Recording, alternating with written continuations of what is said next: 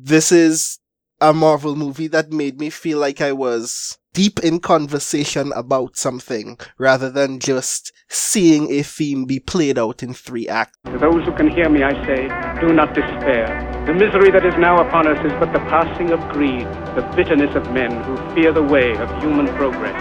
The hate of men will pass and dictators die, and the power they took from the people will return to the people. Because history has shown us that courage can be contagious, and hope can take on a life of its own. I will bring you hope, old friend, and I ask only one thing in return. We move now, together. Not at all. Hope is not lost today. It is found. Hope is what keeps you going. Even if the whole world is telling you to move, it's your duty to plant yourself like a tree, look them in the eye and say no. You move.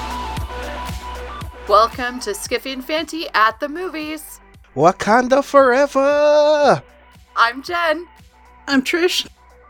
And today we will be talking about Black Panther with 3 very special guests, although one of them is actually the newest member of the Skiffy and Fanty team, and that is Brandon O'Brien, Justina Ireland, and Faridah Gbadamosi. Welcome to the show, everyone. Hi. Hello. Hi. Hi. So excited. So the reason that I say that Brandon is now actually a member of the Skiffy and Fanty team is he will be making his premiere next month on a brand new subcast of Reading Rangers called Reading Rangers Shorts, and they will be talking about short stories, which is very exciting. So welcome to the team, Brandon. Thanks for having me, and I'm really, really excited to be a part of the team now. We are very excited to have you. So first off, why don't you guys introduce yourselves? And since we have you as the newest member, why don't you go first, Brandon? Hi, I'm Brandon. I'm a Trinidadian poet and science fiction and fantasy writer. I am the poetry editor of Fire, a magazine of black speculative fiction. And I just like things, and I'm interested in talking about things often. You're perfect for podcasting. Of course. All right, Justina, tell us about yourself. Hi, my name is Justina Ireland. I'm the author of the forthcoming book Dread Nation, which comes out April 3rd of this year. And I'm also one of the executive editors of prose at Fire Lit Mag, although I'm kind of incognito this year. I've been letting Troy do most of the work. And I also like talking about things, like Brandon. Awesome! I love people who like talking about things, especially when they come on my show. And last but certainly not least, returning for her second time with us, here is Faridah. Welcome back, Faridah. Thank you. My name is Faridah Gbadamosi, and I am a Nigerian-American writer from New York City, and I also talk too much, so I am perfect for this. Before we started, by the way, Brandon was like, so, if we go over an hour, you can release this in 2 parts, right? So, it could happen. We'll see.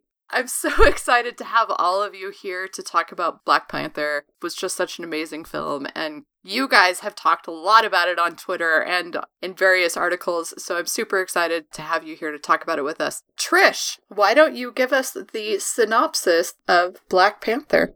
Okay, we start off with an animated sequence that shows centuries ago African tribes fighting over a meteorite that contained vibranium. Eventually, 4 of the tribes unite, and the Jabari, go off into the nearby mountains to kind of sulk. Centuries later, we show up in Oakland, in an apartment in a high-rise.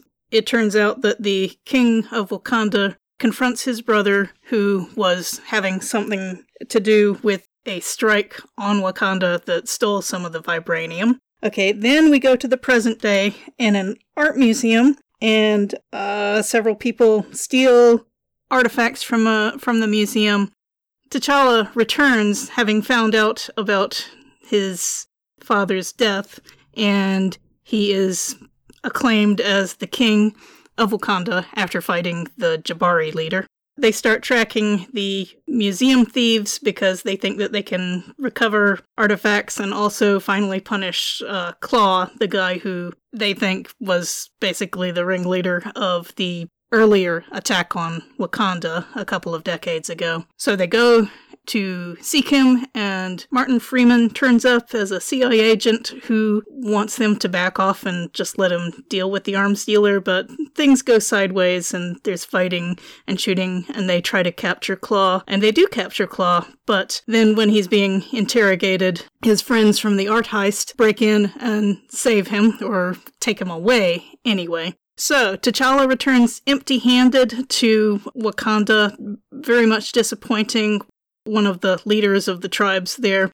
Then it turns out that one of the art thief heists was Eric Killmonger, the son of the king's brother, whom it turns out actually killed his brother for being involved in the arms deal. So, Eric comes to Wakanda, fights Black Panther for the leadership. Black Panther falls off a cliff, everyone thinks he's dead. He is deciding to use all the Wakandan technology to provide it to help the African diaspora all over the world rise up against their oppressors. And eventually, it turns out that Black Panther wasn't dead, and there's lots of fighting with cool stuff, and he beats Eric, but he doesn't feel very good about it. But in a happy ending, it turns out that Eric kind of changed T'Challa's mind anyway, and they're going to do outreach to the rest of the world instead of hiding away with their technology. The end. That about does it. I was surprised by how much there was in this film. So, before we started this podcast, I was like, hey guys, how do I possibly narrow down the conversation about Black Panther? Because there's so much to this movie, considering the fact that it's still only a 2-hour film. But before we talk about any specifics, and by the way, you already had spoilers in the synopsis, so I maybe should have warned you about spoilers before, but that's okay. It doesn't matter. This is a conversation about a movie that you should have already seen twice. Before we go into specifics, though, I would like to get everybody's sort of general impressions of the film. So, Faridah, why don't we start with you? So, of the people here, I probably went into the film with the least amount of information. I was super excited about the film, but I actually don't like Wakanda in the comic books, which was partly for the reasons that get addressed in the film, the fact that it's extremely isolationist and xenophobic. So I went in and was very surprised that they actually addressed that particular issue, and ended up really loving the film and being very excited about what was explored in the film and the representation in the film. So I love the film. I'm so glad to hear that. Justina, how about you? Yeah, so I've always looked at Wakanda as kind of a fantasy of the diaspora, that the fact that it's an part of Africa that's not touched by colonization, that's not touched by the chattel slavery. It's kind of like this idealized version of what could have been. And so I was really excited to see that on the screen. And I know there's been some criticism of the way that Ryan Coogler kind of incorporated all these different kind of cultural touchstones of different African ideologies. Like, there's this whole problem with people think of Africa as like a place instead of a continent. And he kind of like, cherry picked different like styles and stuff from different parts of Africa. But as a part of diaspora, as someone who can't trace their lineage to an African nation, I thought that was awesome. I thought it was cool. And I thought it fulfilled the same kind of fantastical imagination as Game of Thrones does for white people. And I think that's kind of like, to me, the important thing I took away from this is like, this is basically that kind of fantastical, historical, but also modern and futuristic kind of ideology of blackness that the diaspora needs and doesn't get ever. And so I loved it. I loved every single minute of it. And also Shuri, because Shuri just ruled the movie. So yeah, it was awesome. Shuri is officially the best Disney princess, so, I mean... Seriously, yeah. All right. Trish, why don't you go next? So, I really, really enjoyed Black Panther. I can't say that it quite blew me away to the extent that Get Out did, but it's still, I mean, it's an amazing movie, and it made me feel really, really happy. There was always something interesting to watch, always something interesting to going on, and there was so much to think about after the movie, so it kind of resonated through time instead of just being that experience. And it was beautiful, and there were a lot of beautiful people to look at, which I enjoyed. It was just, and the conversations that they had throughout the movie about, what is the right thing to do and how do you address responsibility. It was just a wonderful movie. I enjoyed it. Absolutely. I mean, I came out of that with a major crush on M'Baku, personally, so I can't say I disagree. Brandon, why don't you go next?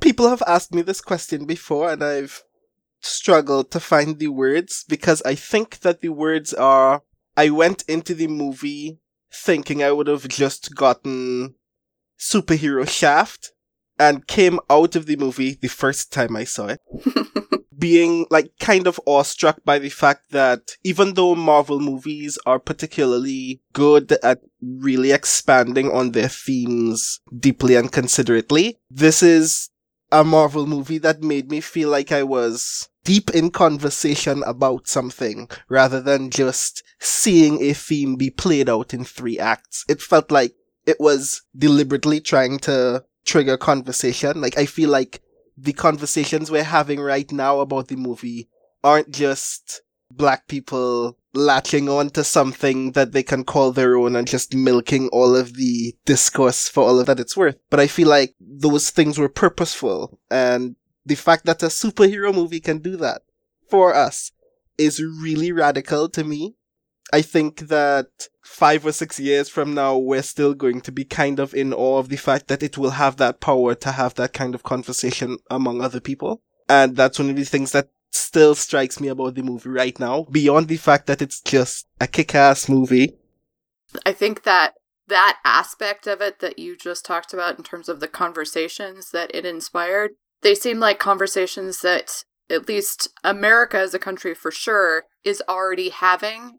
And they've all been put in front of us in a film that I never expected to see them in. I might have hoped for, but certainly was not expecting as much nuance as we got. When I first heard about Black Panther coming out, I was excited just because I was really excited about the fact that we would finally get some good, hopefully, representation, especially with Ryan Coogler at the helm. And then I watched Creed, and Creed is probably in my top 10 favorite movies of all time. It was so gorgeously rendered a film. So I had even more hope for what Black Panther could do. And I think it delivered on every single count that I had in terms of what makes the MCU something that I've really enjoyed over the past decade. Not in every film. Some of them I just straight up hate. Avengers Age of Ultron, for instance. I'm just not gonna, I've been a major Winter Soldier stan this whole time. It's my favorite MCU film. Or it was, until I kept looking more and more into what Black Panther did. Black Panther didn't immediately become my favorite film after watching it. But the more I thought about it, and the more I read about the influences on it, its place as an Afrofuturistic piece, and I kept thinking about, female representation, oh my god, just all those things that Ryan Coogler and the team did so perfectly that it has, slowly but surely, at least now tied for me with Winter Soldier. I just really love Winter Soldier, I'm sorry. And it's also just a gorgeous film. Taken out of the MCU, it holds its own as something really powerful and hopefully not unique as we move forward. Hopefully we see more films that are just this beautiful and great with representation. But I'm not interested in my own opinion this evening. That's why we have you guys here. But I wanted to first get you three to kind of give us an overview of what Afrofuturism is and where Black Panther plays into that conversation kind of specifically before we talk about everything else that is happening in this film. So, Justina, could you talk a little bit about what Afrofuturism is and how it applies? Yeah, so Afrofuturism at its basis level is just the idea that Black people exist in the future, which might seem radical, except the fact that Black people don't seem to exist in any other time period in any kind of literature except for civil rights and slavery. So, like, this idea of Afrofuturism was, I'm going to give you the Justina Ireland Cliff Notes version, which is basically a white dude looked at the writing of Octavia Butler and Samuel Delany and said, hey, this doesn't conform to the ideas of what we consider science fiction and fantasy to be. And Black people are kind of radically imagining themselves in the future and imagining themselves in a future that doesn't necessarily restrict them the way the modern day does. This is Afrofuturism. And since then, Afrofuturism has kind of like blossomed and grown to become anything it needed to be at the time. Like Janelle Monáe music has been referred to as Afrofuturism. There's an Afrofuturism music festival that happens in, I think it's Atlanta every year. So it's just kind of like this idea of, I mean, it's so silly because it feels like, why do we have to say that Black people exist in the future? But when you look at a lot of the, what we call the quote, golden age science fiction and fantasy, there are no Black people in the future. So it became this necessity. Nowadays, I would say anything in which the modern day problems of either Africans or the Black diaspora are addressed within the text has become labeled as Afrofuturism. So it's become this kind of loosey-goosey term that we just kind of throw it around to mean like there are Black people here, which is, I mean, I think is good in a way to kind of like give people a heads up so that when they're looking for it, but at the same time has become reductive in some ways where like we call things Afrofuturism when it's like historical fiction or something else. I'm curious though, swinging to Faridah, if you can kind of comment, because as you said, the Wakanda of the comics particularly is a xenophobic nation, right? And they touch on that in Black Panther, but how does that sort of relate, do you think, to sort of the ideal of Afrofuturism? How it took what was in the comic books and reshaped it for the film? I guess for me, Afrofuturism is a person who's like a science fiction and fantasy fan. Afrofuturism is, like Justina was saying, corrects a problem that already existed.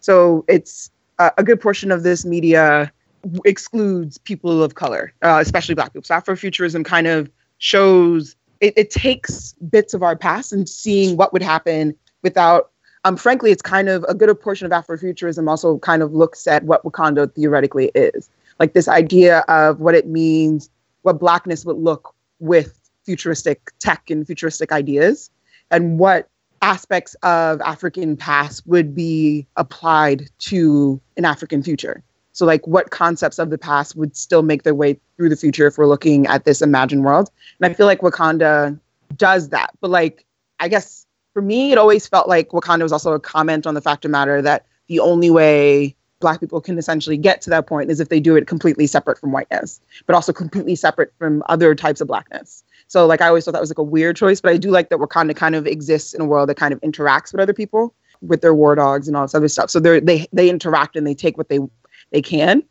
and then they also make it better. So like, I guess it's an interesting take, but I do like the idea of mixing what used to exist, the African past, this cultural background, and bringing that to the future as well. So it's not just essentially white conceptions of what the future would look like. It's taking what is culturally Black and culturally African and then bringing that to the future as well. Really quickly, and I think this is the appropriate place for me to ask this question, because I remember one of your misgivings that I saw on Twitter is that you were concerned about how Black Panther might be looking at Africa or is looking at Africa through the African American lens. So I'm curious if you still felt that way after seeing the film.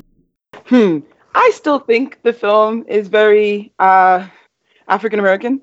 Just because there's aspects of the African like continent as it exists now that wouldn't necessarily jibe with what Wakanda looks like. So like we can go into large discussions about whether or not this is colonization's influence or not, but like Africa as a continent has very strong patriarchy and very strong gender roles. So like I remember reading a conversation between two African people talking about Black Panther. And the conversation was, they loved that Wakanda had this, where women could just do their hair a certain way. Women got to be equal within the space, because that's not necessarily true in a lot of African countries. So like this ideal was also just an ideal that existed, even like it's an ideal that hasn't been reached in Africa in general. So like there were little things like that, but also just like conversations, like engagement levels, accents. But like I still thought it covered the diaspora really well. But it does feel like it's more a Black American view than necessarily a complete diasporic view. But I could be wrong. I mean, that's just my particular reading of the situation. Right. So what about you, Brandon? Going back to Afrofuturism in general, and then why don't you pivot into your thing that you wanted to talk about? Me trying to keep track of all of the things that in my head I immediately want to talk about whenever this movie comes up is a thing. But when it comes to that question of what Wakanda looks like in terms of what communities it ultimately represents, I think I have a lot of the same kinds of ideas and concerns that Faridah does, that a lot of how it frames itself and its diasporic conversation is uniquely through the lens of African Americanness.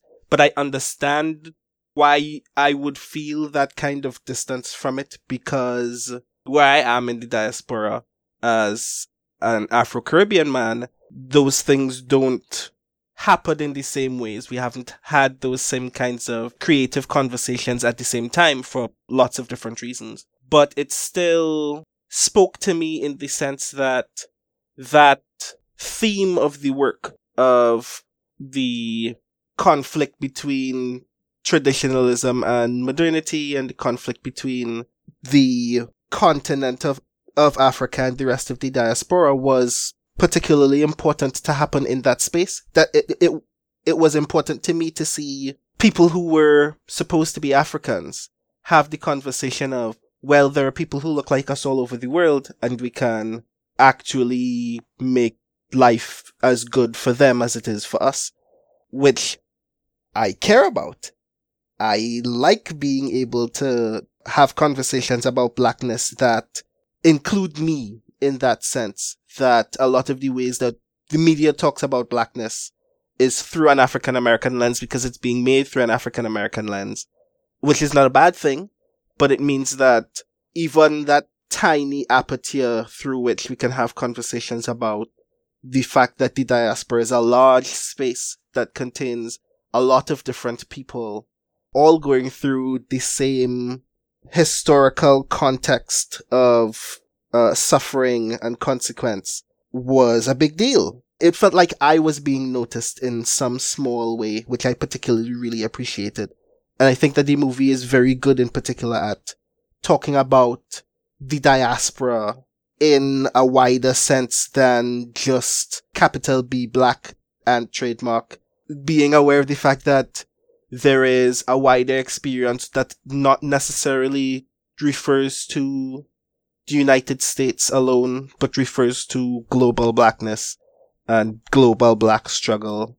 And seeing somebody struggle with the question of, we have all of this power and we can use this power to make the world better for all of the people who look like us. But we don't know how to do that, because we also need to keep into consideration that whiteness tends to be evil and will seek our resources for its own gain. I thought that was neat. I thought it was apt to have that conversation in that frame, as opposed to, like, I wondered the very first time that I saw it if we needed to see those kinds of suffering for people to appreciate the fact that they were talking about the diaspora, and I'm glad that it didn't. I'm glad that it was happening in the kind of bubble of King T'Challa growing up in this rigid isolationist society and deciding to pop that on its own, or more accurately, Nakia popping that bubble for him to consider the consequences of people he had never met, of which I am one. I personally appreciated that. Right. So I think the interesting thing, because the three of you are coming from different positions in the diaspora. Justina, as you mentioned, you can't track your family back to a specific African nation. Faridah, you're specifically first-generation Nigerian American. And Brandon, as you just mentioned, you're Caribbean. So you're coming at this presumably from slightly different positions about the film. So, Justina, how are you feeling in terms of the lens that Black Panther was constructed through? I think, like, for me, Black Panther was constructed through a lens that felt familiar, and mostly because you have the point of view character of Eric Killmonger. So, like, I thought it was interesting, like, when we were doing the wrap-up of the movie, the description of the apartment building was a high-rise apartment building. That's public housing. Like, that type of architecture, it's like a very 1970s based kind of architecture. If you've watched The Wires and they talk about the towers, if anyone who's lived in public housing knows what that architecture looks like, because that's what public housing looks like anywhere you go, because it was all built around the same time period and all kind of like this very, American, like the American construction is very good at, especially government construction is very good at like just kind of replicating the same design over different places. So like when we have that scene in Oakland, like that's a very diasporic scene, right? Kids playing on a playground, they're playing basketball, they're not playing baseball, they're not playing soccer, they're not playing anything else. They're standing outside a high rise, which is very much public housing, right? So this is, we're talking about Section 8. This is poverty. And they're having this conversation about robbing something. And it's kind of a very American lens, right? It's a very American view of the diaspora where the disenfranchisement's there at every single level. Every shot is showing you the disenfranchisement. And then you see like the spaceship come down, right? And it's like, here's the king, and things all of a sudden shift, just that small degree. So as an American's perspective, I think the movie did a great job of looking at our current day problems. And it starts in the 90s. So it looks at those problems that were problems in the 90s were problems that are problems now, or problems in the 70s, or problems in the 60s. It does a great job of looking at those issues and and breaking them down in a way that feels familiar but also different at the same time. And so I think I don't disagree. That's a very American way of looking at the problem, at the idea of diaspora. I think Eric Killmonger is like the most American of antagonists, because his idea of fixing the problem is shooting people, which is kind of what we're really good at here in America, right? So like, I think this idea of war and like, hey, we have a problem, let's just shoot someone, is something we recognize. Like that is our identity as Americans, is like, the revolution, and we kind of rose up and like, threw off our British oppressors. So like, I do agree that this whole movie throughout the movie is very American. It's a very American idea of Africa. I don't know that American movies necessarily always invite in other perspectives or other cultures. And I think that's what we're seeing here with Black Panther, is that, it's very much a movie that was made for an American audience, and then also kind of takes into account the American Black diaspora. But I think especially for the Black diaspora in America, we don't get that, right? Like we don't get invited into the room. We don't get like the kind of the superhero, we're going to save the world kind of pictures. Like I just like think about, the movie Hidden Figures, which didn't come out, I think it came out last year, right? And that was like the first movie where you had seen like Black women like in history, like saving the day, but not like civil rights, not like The Help, or not like, any kind of like, we all bonded together to beat, racism kind of thing. And so I think that's what this movie does well, is it takes this idea of existence and struggle, and it ties it to a superhero origin story, which is not something we get to see, especially as American, as Black Americans. And as you mentioned, it also ties it to the creation of the villain very specifically in Eric Killmonger. And the fact that, like, to an extent, they imply that his creation is because of what T'Chaka does to his father. More his present situation and his present ideas of how to liberate other Black people is very much created by America, very specifically in terms of our, sort of military-industrial complex, which I thought was a really interesting aspect of his character. Yeah, and I think it's a great point that Coogler brings up, this idea of an all-volunteer military means that the people who volunteer are the most desperate. Like, I think like haven't seen a lot of think pieces that are kind of tying this back, but like, I was a kid who joined the army because I wanted to go to college and couldn't afford it, right? Like, I was Eric Killmonger, right? Like, I was the kid who like lived in like a shitty kind of part of the world and like was like, I need to get out of here, and the army is going to do that for me. So I think he's also making, like, I think that's one of the reasons this movie works so well, is it's making so many different statements at the same time, and it's commenting on so many different aspects of American society, but then also, international society at the same time. To me, it was amazing how it managed to do all that without actually even muddying any of them. I came out with more clarity on certain topics, I think. I want to kind of speak on some of those things, because when Justina had made the example of what public housing looks like, what that scene in that opening moment looks like, it's been there all the time. It was a thing that I always noticed, but I never found the words for it to say that a lot of Black diasporic experience looks the same, even though it doesn't have the same innards all the time.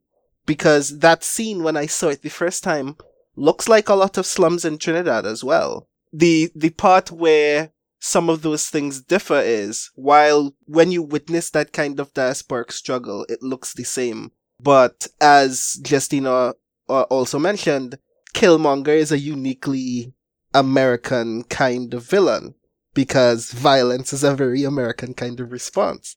But what's particularly important to me, and I've mentioned it before, is the kind of emotional core of his struggle is still a very universally diasporic one. Not only the frustration that colonialism and capitalism has created this kind of stranglehold over Black identity and Black experience, creating poverty, removing resources and opportunities from them, but that while you're also dealing with the fact that you live in a Western world that doesn't love you, you have no connection to your home. And it's particularly like more dramatic for Killmonger because he knows where home is. It's Wakanda. I know where it is. I can see it on a map. But I still don't know anything about it because I couldn't have lived my life there. And those kinds of frustrations are uniquely Black diaspora frustration. It's just that he tacks on military might at the end of the solution to his problem in a way that we can see where that source comes from. We can see that that's an Americanized source. But it is arguably the greatest creative distance between his experience and, I think, a lot of other diasporic experiences. Because I don't want to pick up a gun and fight nobody. I can't do it. I'm sorry. I'm still mad that he's dead. So am I. I wanted him to be redeemed. I wanted Nakia to slap some sense into him. You guys, it's the Marvel Universe. Anything can happen. This is true, but he shouldn't have had to die for it to happen. But then he wouldn't get that great line at the end. Like, he got his line, so he got to die. Right, that's the best line. That is literally the best line. The emotional gut punch with that line, I don't think we've had in a single MCU. Like, we've had some good lines in the MCU, but not with that many layers to it. I think one of the reasons why Black people can say that Killmonger is the best villain in the MCU is because a lot of the times when he spoke, he was speaking directly to us in ways that, like, we got. Like, not only in the sense of this is a Black movie with Black people in it speaking about Black things, but when he says something, I'm like, yeah, you're right though. This is not the solution to the problem, but I know this feeling. That last line was one of those moments. Like, you shouldn't be this extreme. But if I were this extreme, this is what I'd say. Yeah, I think him dying, though, is also a very powerful commentary on colonization. The fact that Like, you cannot dismantle the master's house with the same tools of the master, right? You cannot beat colonization by colonizing.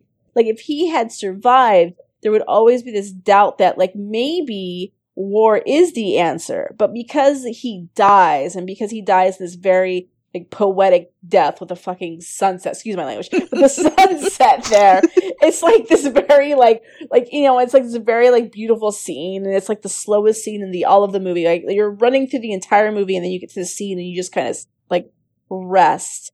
And it takes so many beats. Like, I think it's, like, a very powerful statement that, like, yes, we are the diaspora, and we have to, like, fight, and we have to change things. But colonization and becoming like our oppressors is not the answer. And I think if he had survived, that inkling of maybe it could be the answer would persist. And so I do think it, like, his death is, like, very symbolic and, like, very beautiful. But I also think it makes a very powerful statement.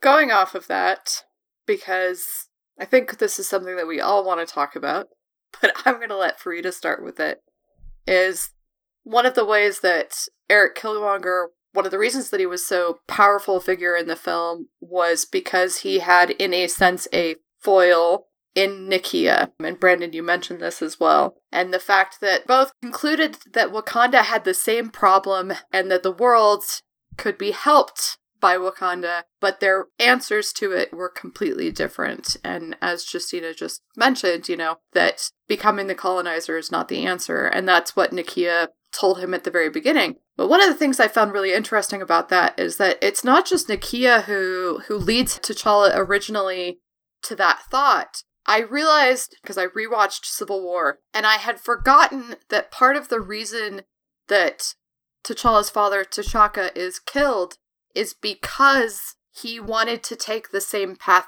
that Nakia proposes. They have to become part of the world in order to help the world. But he's killed. T'Challa then is coming into this with that as a very fresh wound. So Nakia saying, but we have to do this, he's still reacting from that. And I thought that was kind of a fascinating aspect of the MCU as a whole and T'Challa's sort of arc over the course of the two films. But I really actually just want to talk about Nakia. So I'm going to let you take it away from here, Faridah. Tell us about the ladies. So for me, I wrote a piece right before the film came out talking about how it was important to me in the early reviews that everyone was talking about how amazing the women were in the film, because I was going into the film for the women, just because even though I wasn't the wildest on the Wakanda, I loved the Dora. So, like, I always was really excited to go in there and see the film and see what they did with the female characters in the film. And I was very happy to see many layers of how they used women to tell stories. And even the absence of women, how they would tell stories through the absence of women in certain characters' life. So first, like, one of the greatest things about the film is that they changed two very, some might say, problematic aspects of comic books. The first was the Dora were not wives in training, which I was very happy about. That was a weird thing about the comic book. And I was just like, please don't do that. And then the other thing they changed, which I guess comes from also the wives in training thing, is Nakia is completely different. Nakia in the comic books is like in love/obsessed, and she's a Dora, in love/obsessed with T'Challa. And then he keeps rejecting her. There's some weird magic-y thingy in which he kisses her by accident and he's like super disgusted. And then he like banishes her from the Dora, and then she goes crazy and becomes Malice and becomes a villain who attacks him. I'm so glad they changed all that. So I was just like, ooh, Nakia's in the film? Please don't do that. And then I was like, oh God, Nakia's not like, then you see the scene inside the trailer where they're holding hands. I'm like, I guess Nakia is not his crazy ex. I don't know. I was like, so I was really excited with the changes that were made. But like, for me, it was really interesting. I mean, some of it, I don't know if Ryan Coogler was doing it on purpose, but like, the film also felt like a movie in which a lot of men were making lots of mistakes and not listening to the women, and the women fix the things in the end. So like, T'Chaka decides to make this choice and not tell nobody, not his wife, nobody, that he made this choice. T'Challa then, the difference is, I guess, between T'Chaka and T'Challa immediately after finding out confides in Nakia. And like, you see that shift because like his confidant, his closest confidants are women, and they give him measured answers on how to respond to this situation. And then even in the scene where he fights Killmonger, the final scene, Shuri turning off the train helps him. Even M'Baku almost gets murked, but Okoye stops in the middle to like, and then the Rhino like flicks her face, and it's a film in which, yes, the men are heroic, but they would not survive without any of the women. Like even the very first Jabari who comes into the fight is actually a woman, and I was just like, it's hilarious. It's just, awesome, because like it's just women kicking butt again, but also like it also made me think about the fact that she might have been one of the ones who was like grunting and making the gorilla noises, and I would have thought that would look really interesting in the Jabari world. But like I was just like, oh. Yes. So like for me, it was a really fantastic film, and how important women are to every aspect of Wakanda and every victory in Wakanda, and that the only like the big death scene we've seen is the scene where the Dora goes Wakanda forever and then she dies. Of the bruises, the only one that's really given like this, like the two that are giving moments, of course, Killmonger's moment. Claw just has his like villain moment, his swan Claw song. dies off screen. Yeah, he dies off screen, but like the two deaths we've seen are Killmonger's and the Dora. Yeah. And those are important deaths, and I like that was a value judgment that Coogler makes within the film. But I also love that juxtaposed to that the fact that the women in Killmonger's life are so disposable. Like we never know what happens to his mom. She has no on-screen time. She never even shows up. And then on top of that, like his girlfriend is disposable to him. So the film is also fundamentally saying not only are women important, but the lack of women fundamentally shifts the way that your worldview works. It also like it makes it hard for your plans to reach completion. Because like the girlfriend was also for each one of his plans like super necessary. Like she's the one who's messing with all the cameras and all the other stuff, and she's no longer there. He gets to Wakanda and it doesn't work. Also, every other scene that Killmonger has him like fighting a woman. So like I feel like the idea, like this conception of the women are necessary. You need to treat the women as equal, and if you don't, you won't succeed. And I think that was embedded in the film, and I loved that message. This idea of you need the women, but like more than that, I think I love that in the end. The way that's chosen, like, I think it's less that it's T'Challa versus Killmonger and Killmonger moves T'Challa in a certain direction. I think the film literally saying both of the men are wrong.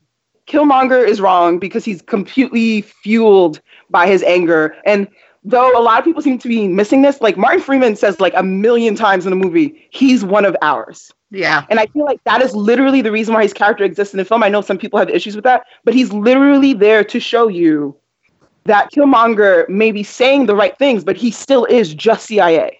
And again, he just is American imperialism, like represented with the grief. Because like even the first time he looks at the screen and then he's like, who's Killmonger? And he's like, oh, he looks American or blah, blah, blah. He's like, no, he's one of ours. When they're discussing his plans, Martin Freeman's character is like, he's one of ours. And I like that the character existed to show that what Killmonger is fundamentally is it's warped grief, and then what America can do to that, like how American can shape that to further their interests.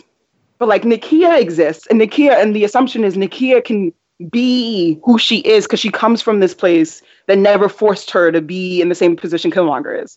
That she can be a person who wants to help without automatically assuming that's violence. That the violence aspect is white supremacy. It's colonialism. Because the thing is, like, it's not that she's completely against violence. She was beating everyone's butt. And Lord knows when she finally got to wherever the point she was going to, she would have eventually broken all the women out of who had been enslaved.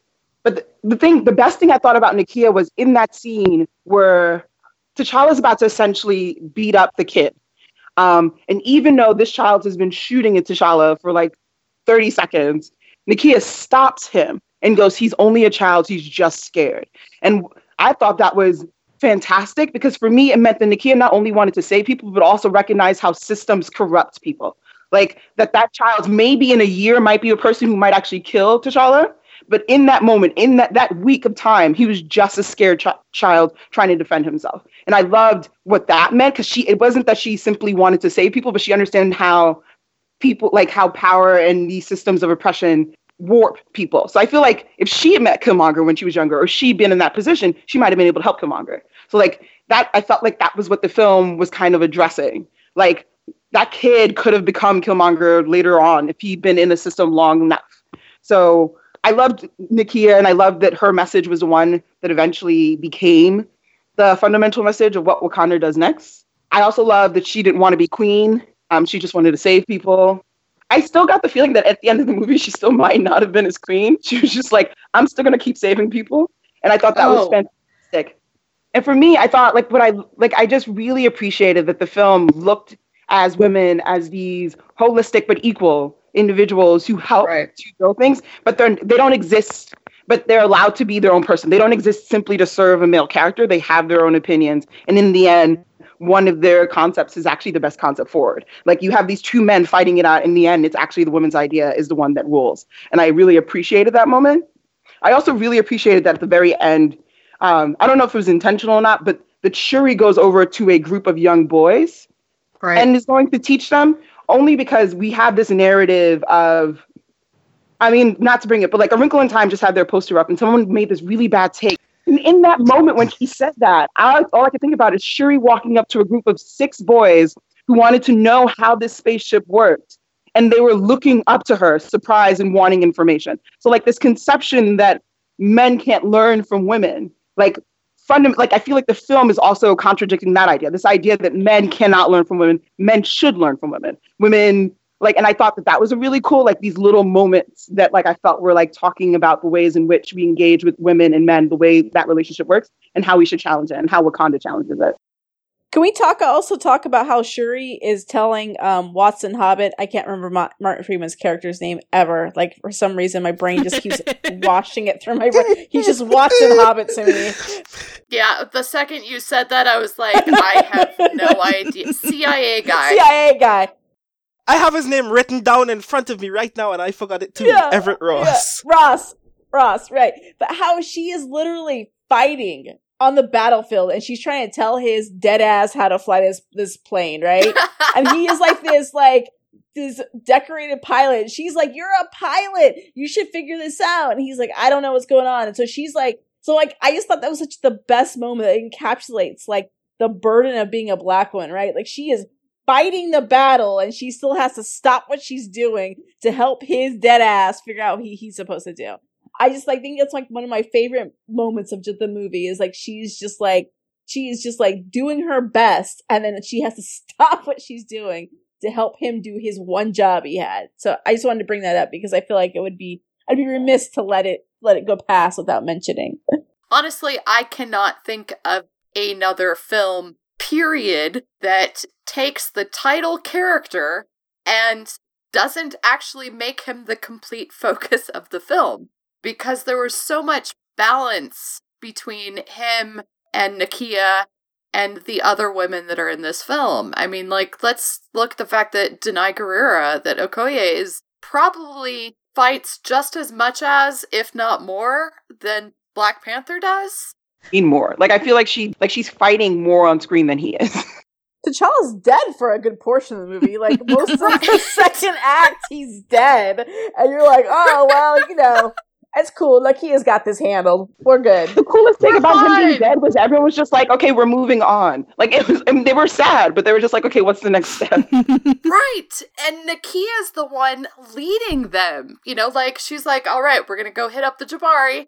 And, I mean, Ramonda and Shuri definitely aren't passive in that plan because I don't think anybody could ever call Angela Bassett passive. And I'm really glad that we finally got to see Storm in a film, even if she wasn't playing Storm. But my heart. Oh, God. She was, right? With those white dreadlocks.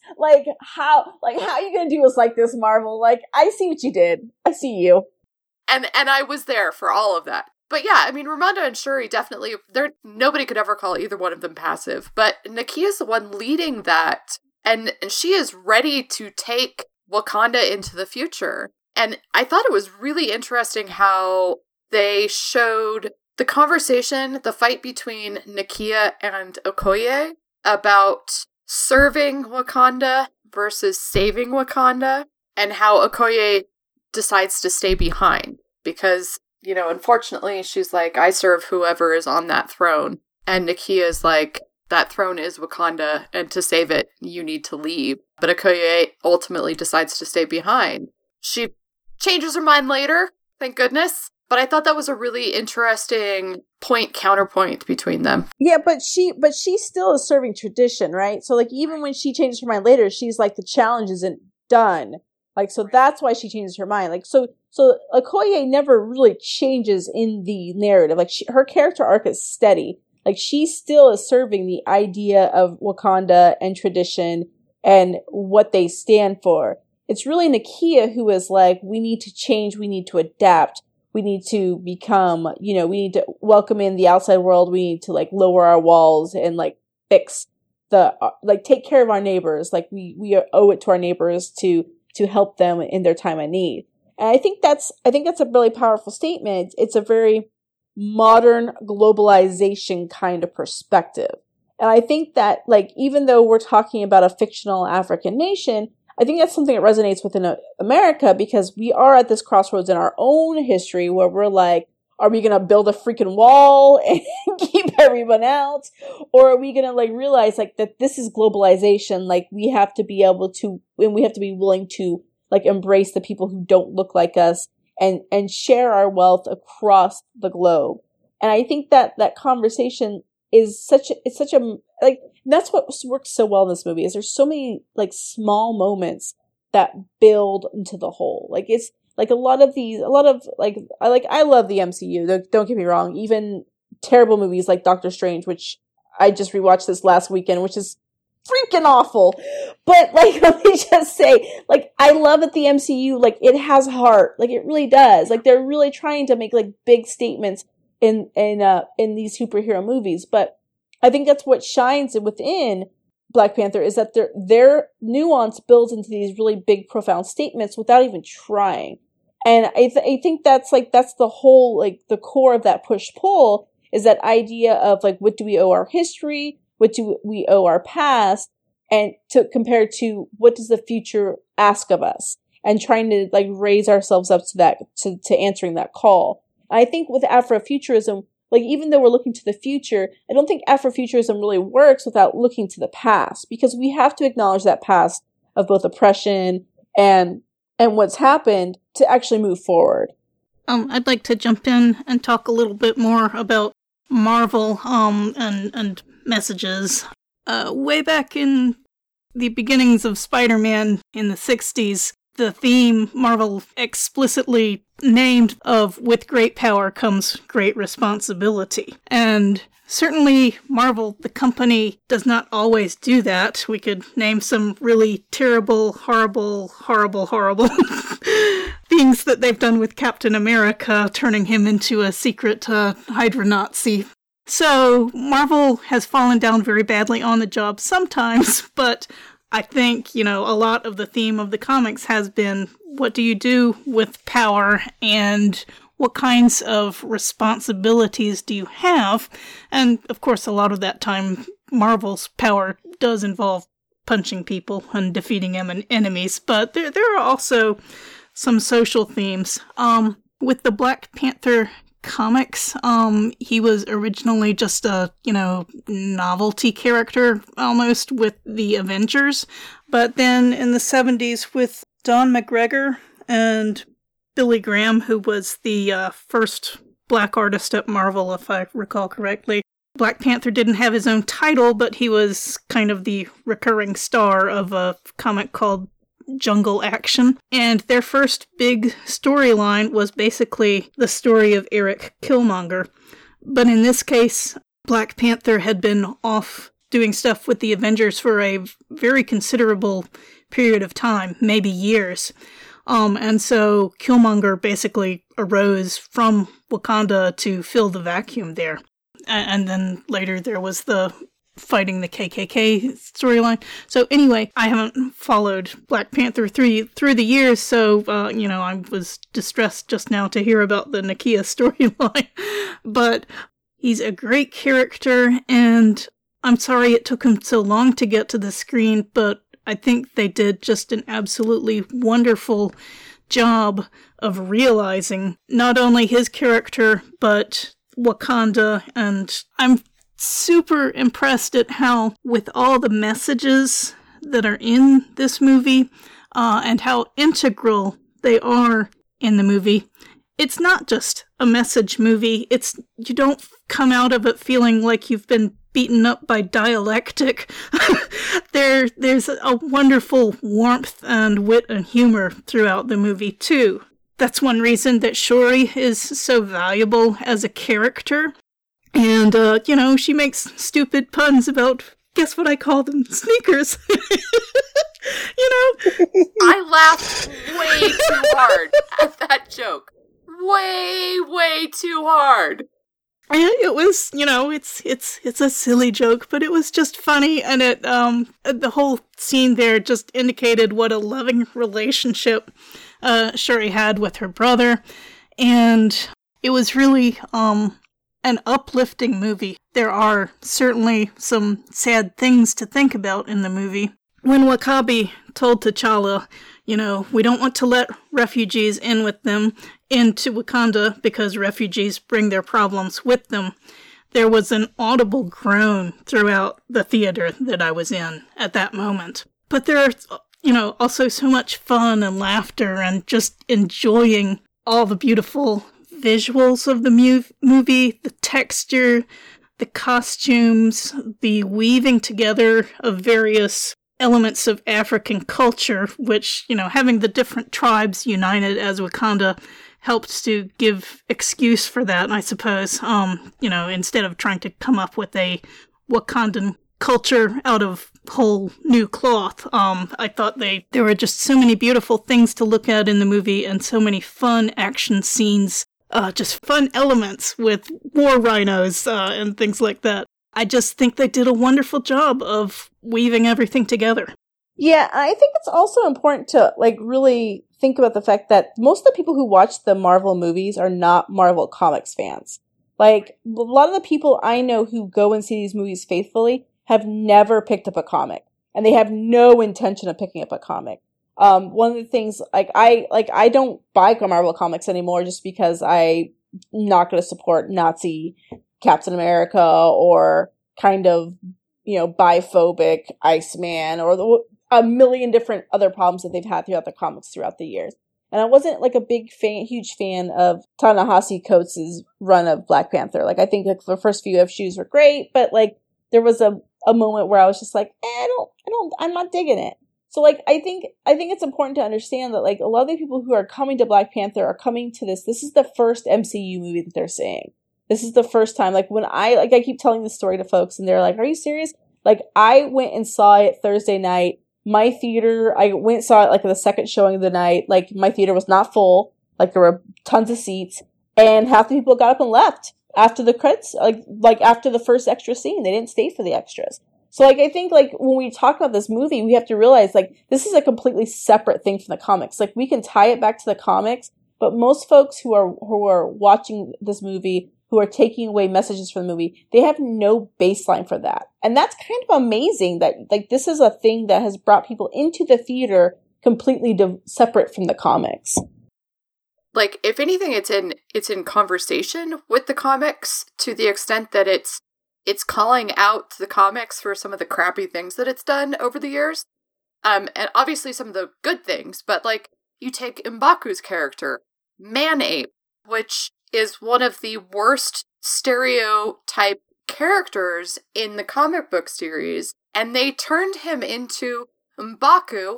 The character of Man-Ape is never mentioned. It's been thrown out with good reason, and what you get instead is my biggest crush in the film, and also a really interesting character and facet of the Wakandan world building.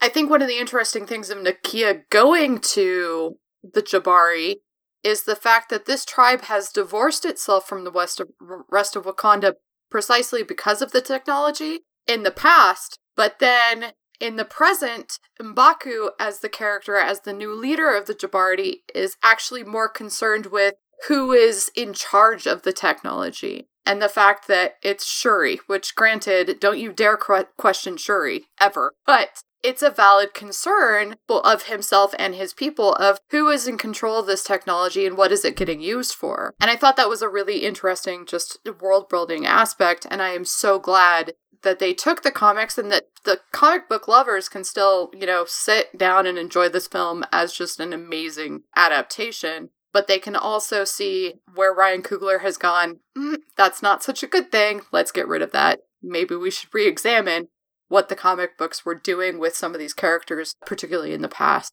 And I really appreciated that aspect of Black Panther and a lot of the things that the MCU does in general, but I think Black Panther particularly did a fantastic job with it. I agree. There's lots of people who are walking. I went to the screening with someone and we missed a train as a result, but they were just really mad at me for staying through the credits. I was like, there's another credit scene. And they were really mad at me. And then afterwards, the next day, they're like, did you know the guy in that last scene that you made us watch is another character in Marvel movies? I'm like, yes. Yes, I know. Because I've seen every single one. So she's like, I don't know it connected to anything. I was like, yes, it does. So for me, it is, but some of it's also I think some of also the discussion though I appreciate that people are walking to the movie and being able to watch the movie and see it as a it's its own entity and then exists in the frame. But I also do think that some of the conversations that are happening around the film could be made more honest if people recognize that it was part of a Marvel conversation. Because I love the movie for what it is, but it still is very much a Marvel movie. There's very much a Marvel formula at work. And a Disney formula. Yeah, there's very much Disney formula at work, and there's very much a Marvel formula at work, which is the reason why when a lot of the conversation about whether or not Killmonger is a villain started up, I'm like, but he literally has a similar character arc. I mean, his motivations are fundamentally different, but he has a similar character arc to a good portion of the villains within Marvel. Yeah. Someone did this fantastic article about how the reason why Marvel has a villain problem is because Marvel's villains are rarely actually completely wrong. So the thing is they don't seem as malicious. Now this person, the motivations are much better. The motivations, what drives Killmonger fundamentally makes sense. The way he goes about it is wrong, which tends to be Marvel's villain formula. It's a person who sometimes it's like Loki, but Loki gets to live. But the ones who don't get to live tend to be ones who may have a good point, but the way they're going about is fundamentally wrong. At the end of Doctor Strange, you have a character who's essentially had to live a certain way, his life a certain way, lose people, and then get told, oh, everyone breaks the rules actually. So and then he becomes a villain. So that's kind of Marvel's formula. So when people go, he's not a villain, I'm like, but that's kind of how Marvel villains are. But then they're just oh, but Marvel. I'm like, no, but it does exist within this Marvel framework. And there are other aspects of the film that feel very Marvel. So I do think that, yes, being able to walk into the movie and be able to just take it for what it is and enjoy it is great. But I also do think that some of the conversations could be shaped a little bit better by the fact that you are watching a Marvel movie that is, like you said, T'Challa is just coming off seeing his father killed while speaking at a UN meeting that's about peace accords. And then that the end of this movie is fundamentally setting up for another movie in which a big bad is coming. So yes, the ending had to end with them embracing the world and feeling like they need to be part of the world because the world's about to be in danger. So there were starting points and end points for the film that were necessities, not necessarily because Black Panther was naturally going to go in that way, but because where it exists in the Marvel universe requires it to. Right, but when I say Marvel universe, I mean separate, the MCU verse separate from the comic universe. So I don't think when you look at the comics, we don't have these villains that are yeah, that guy was kind of right. I think about entries into the Marvel universe like Mockingbird, where all the villains are solidly villains. Where you're that guy is just not okay. And you know that they're very much the bad guy. I think the Marvel, when we talk about the Marvel comic universe, we have these very morally gray villains because that's more compelling than necessarily the James Bond bad guy. I would say that's why Marvel villains are so great, because we actually are kind of thinking they have a point, like you said. I think when you have a villain who is very much mustache twirly, he's the Voldemort. Claw, for instance. Right, Claw, right, Claw. Even though Claw is very silly, it's he epitomizes everything about colonization, right? He's a white dude from South Africa. He's who's trying to loot ancient African artifacts. He is just there is nothing morally redeemable about him. He's not interesting as a villain because he's just so very villainous. But then you have Eric Killmonger, who was that dude's got some points. I don't necessarily agree with his methods, but his philosophy is correct. And I think that's what makes Marvel villains great. Like, I think that's why we like the Lokis. I think that's why we like the Hellas. I think that's why we like stick with this franchise, is because like we introduce these villains and they're like, you know, if everything was like Red Skull, where he's just like basically a Nazi, like we're like, yeah, that dude's totally bad. Like there's nothing we're cheering for. But like, we like those villains. And I think, you know, we talk about Marvel, and you have to tie it back to Disney and like, you know, Lucasfilm, because they own that as well. But like, think about Darth Vader. Like, what makes Darth Vader like redeemable is like, cause you know, like that guy, like he went to the dark side because he fell in love. That sucks. I don't think the Marvel equation is different than the Disney equation. It was different than the Lucasfilm equation. However, I do think the movie equation is different than the comic book equation. And I think that we see that just by the way people respond, right? Like, people aren't like lining up to buy Marvel comic books. They are lining up to see the movies. I think that was one of the interesting things about Civil War as a part of the MCU, is the fact that, I mean, in a very big way, Civil War is setting up for Black Panther more than anything else is, and more than anything else that it's doing in and of itself.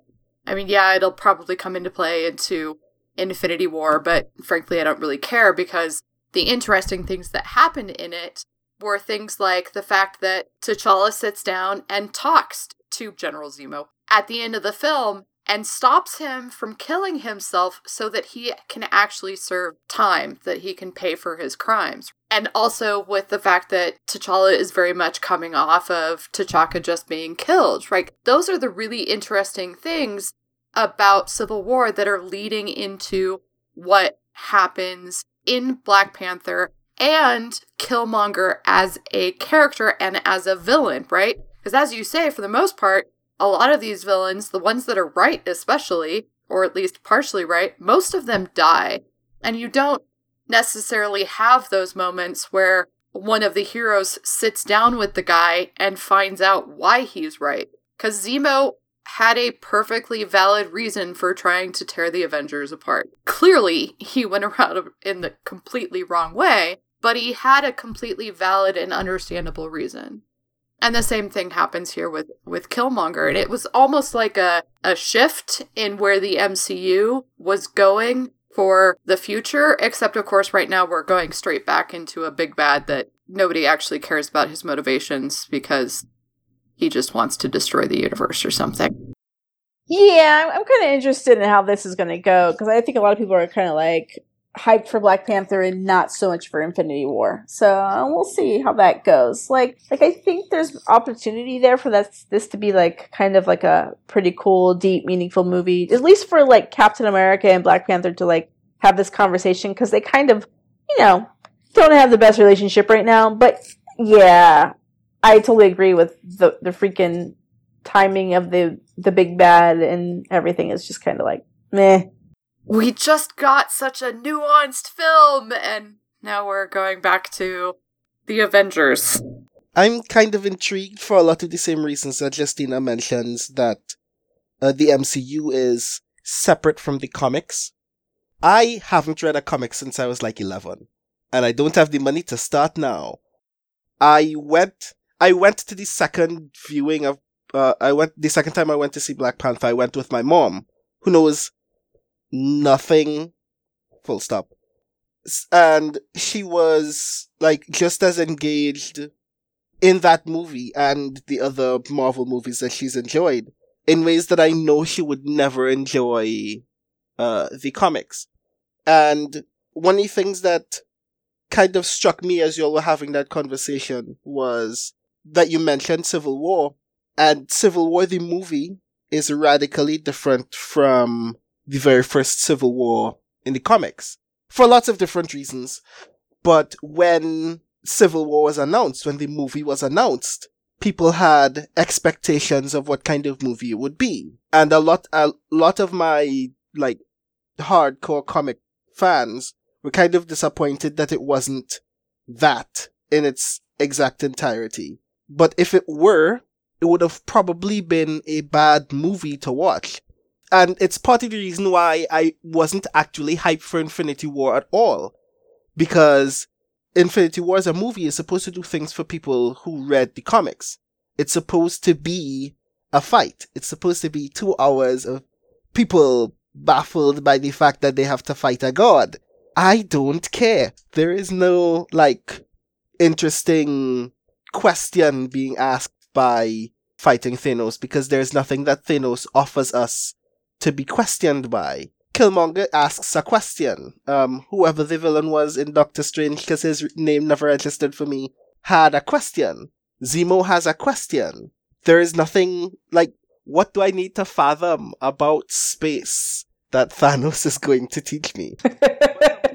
But somebody's going to watch Infinity War because they think that it's going to live up to the hype that they experienced when they read, the first collected paperback of the comics.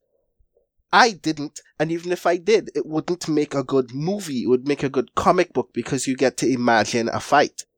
But on screen, I can see the fight in high def, but I need more than a fight to be sustained.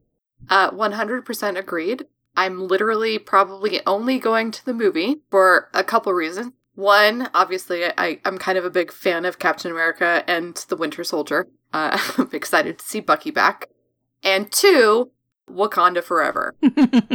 Yeah. They actually apparently have just moved up the release date for Infinity War, presumably to capitalize on the fact that people are still, and will be for the next forever, excited about Black Panther. I don't know if it's actually that reason. I really think it's because they're terrified about what Solo is going to do. Because we've Solo, you think? It doesn't matter. It's the same company. They're worried about Solo not doing well. They don't want to give Solo more competition. I got you. Wait, what? Much more sense.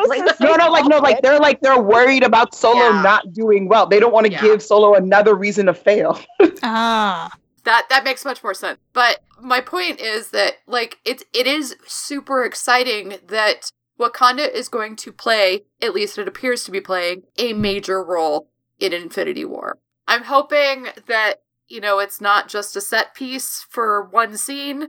It could be, though. I don't know. Because I think Ryan Coogler, Ruth Carter, and I forget the production designer's name right now. They've created an absolutely amazing world with Black Panther. And I hope we get to see it more in the future. I have a feeling we're going to get 20 more Black Panther films. I hope we do.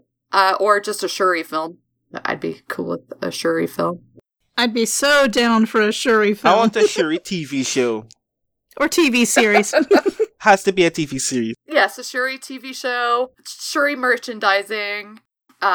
This cast, I think, overall was just absolutely amazing. So, do any of you have any final things that you are, screaming to talk about in terms of this movie? I do. Okay. It's Shuri. Perfect. Everything Shuri. Everything about Shuri. I preface by saying I also got really excited when Letitia Wright got cast in the movie. And I feel like Shuri as a character, as we've all noted several times, stole the show in multiple different ways. Not only because she's the funniest member of the cast by far, but one of the things that I thought was particularly interesting with her character is she is the research and development person on that team. But she doesn't perform nerddom in the ways that we typically assume of either children or young black people in movies. She gets to be funny. She gets to know things without sounding overly jargony, which are things that I kind of like because we've experienced enough media, I think, where black nerddom is seen as this uniquely stiff thing, if that makes sense. The IT crowd, is that what you're referring to? I was going all the way back to Family Matters, but that's a good point too. Where black people being nerds is the joke, where they are constantly proving their own knowledge to other people, but that's not the fact that's not the truth to Shuri, because she knows things and people know that she's the smartest person in the room whenever they meet her. And she doesn't have anything to prove to anybody, and she'll make fun of her brother, who is the king of the country that she lives in, because that's just who she is, and she has no filter, and that kind of characterization for a character who's essentially a nerd, I appreciate. As a nerd, I like that she gets to be the more entertaining member of the cast, not because people are laughing at her for knowing things, but because she's enjoying herself and not being like watered down by the people around her. I really admired that. And then she's also the person who literally makes the thing that keeps T'Challa alive, which is another layer of the constant reminder that women are always right in this movie. Yeah, that they are. I can't think of a single moment that I was like, nope, you're just doing this wrong. Faridah, any final thoughts? Okay, so I'm going to have a silly moment. So I really appreciated the movie, and I even liked that there was lots of the clothing design and that there was lots of different aspects of Africa represented. But some of those accents were hurting my soul. The power of the Black Panther will now be stripped away. I was like, what is going? I knew that would bother someone. Then, I mean, you know what? I can't even get mad at her because she's 91 years old. But the lady from Atlanta just sounded like she's from Atlanta. Like she, I was like, she's 90. I'm not gonna get mad at her. But that was my one little bone of contention, because it was fine with the clothing being from different parts because it melded well, but the accents were a little bit. Like M'Baku was from Nigeria. The South African actors were from South Africa. But the Kia was from Kenya.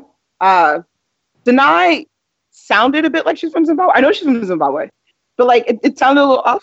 And then I don't know what Chadwick was doing. So there's lots of different.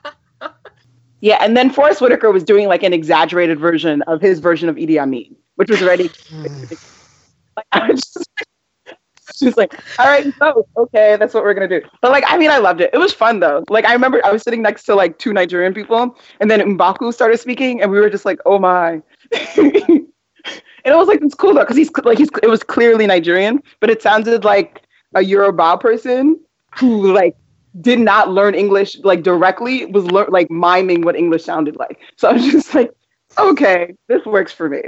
But it was cool. That was my only thing. But it was funny. It was very entertaining. That's the one joke that tends to that's going around that I find really funny. The one thing people are willing to accept was a little bit off, but it was fun. I mean, Forrest Whitaker's stripping of the Black Panther thing will literally be legendary. People are going to be saying that line for forever. But it's Forrest Whitaker. I love the man, so he gets a pass for everything from me. Trish, any final thoughts? I love how the whole movie gels. It's not like there's parts that stick out or that, seem like they're hanging loose a little bit. It just really all worked so well together for me, and I thought that was something really good. I mean, yeah, there are a few plot lines that I could quibble with a little bit, but I just loved the story as a whole. Absolutely. And Justina, any final thoughts from you? Any final squeeze? Nothing on the movie, but I do want to mention that the Cloak and Dagger TV show should be coming out soon in America. And I'm super excited for that, because I think if Marvel holds true to what is becoming its brand, it should be interesting.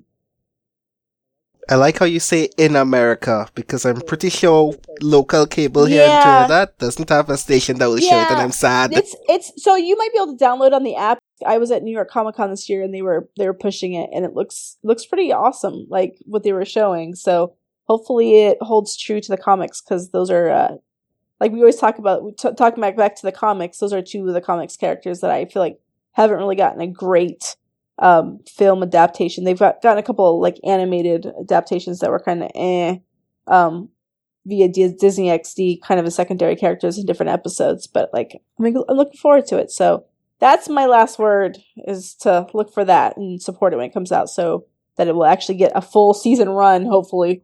Or more. I'm hoping the same thing for Black Lightning, which I have not been able to watch myself. It's so good! I've been watching it, and yes, it is good. It's amazing. And with Black Panther's success, I think we're already seeing some, hopefully, anyway, but today I saw that Lupita and Viola Davis, they have now they're going to be in a movie about a group of women who, are a military group in Africa. It's the Dahomey Amazons. Yeah, they actually repulsed everyone who tried to invade them in the 1800s and never were colonized. Yeah, that's what it was supposed to be a movie. It was supposed to be somewhere else, and it got kind of shelved, and now because of Black Panther. I'm into that. Yeah. So my final thoughts are, it's an amazing film. That's all you really need to hear from me. Thank you so much, all of you, for being on the show. Really quickly, if each of you could tell us where our listeners can find you. Brandon, go first. I am on all of the social media accounts that matter at The Rising Tithes. That's TheRisingTithes. I'm most active on Twitter. And of course, you can find Fire Literary Magazine at fireLitMag.com and read all of the awesome things that we have put together for you to enjoy. Definitely, everybody should do that because Fire is amazing. Justina. You can also find me at all the social media that matters. I'm Justina Ireland. It's JUSTINA IRELAND. And by the social media that matters, I just mean Twitter. You can find me on Instagram as Justina I, and you can find me on Facebook as Justina Ireland as well. And you can pre-order my book, which comes out in April, Dread Nation, on any of your favorite retailers, your favorite indies, and so forth. And Brandon already told you where to order Faya, so that's all I have. And we're very excited you're hearing it here first. Justina will be back on to talk to us about Dread Nation. Yay! So that'll be really exciting. And last but certainly not least, Faridah. Hi. So I'm on Twitter as well. My name is @TooMuchTelly. I watched a lot of British television growing up, so that is what I go by. And I'm a freelance writer, so you could just look up my name, Faridah Gbadamosi, and you can find some of the stuff I've written. And also, if you happen to be a person who goes to film festivals, I work them, so maybe I'll run into you there. Awesome sauce. And thank you, Trish, for coming along for the ride with me once again. Always appreciate it. Thank you. So thank you, listeners, for joining us today on our newly renamed At the Movies. And thank you so much to all of you, Justina, Brandon, and Faridah, for coming on the show today and talking to us about Black Panther. And with that, awkward ending and scene.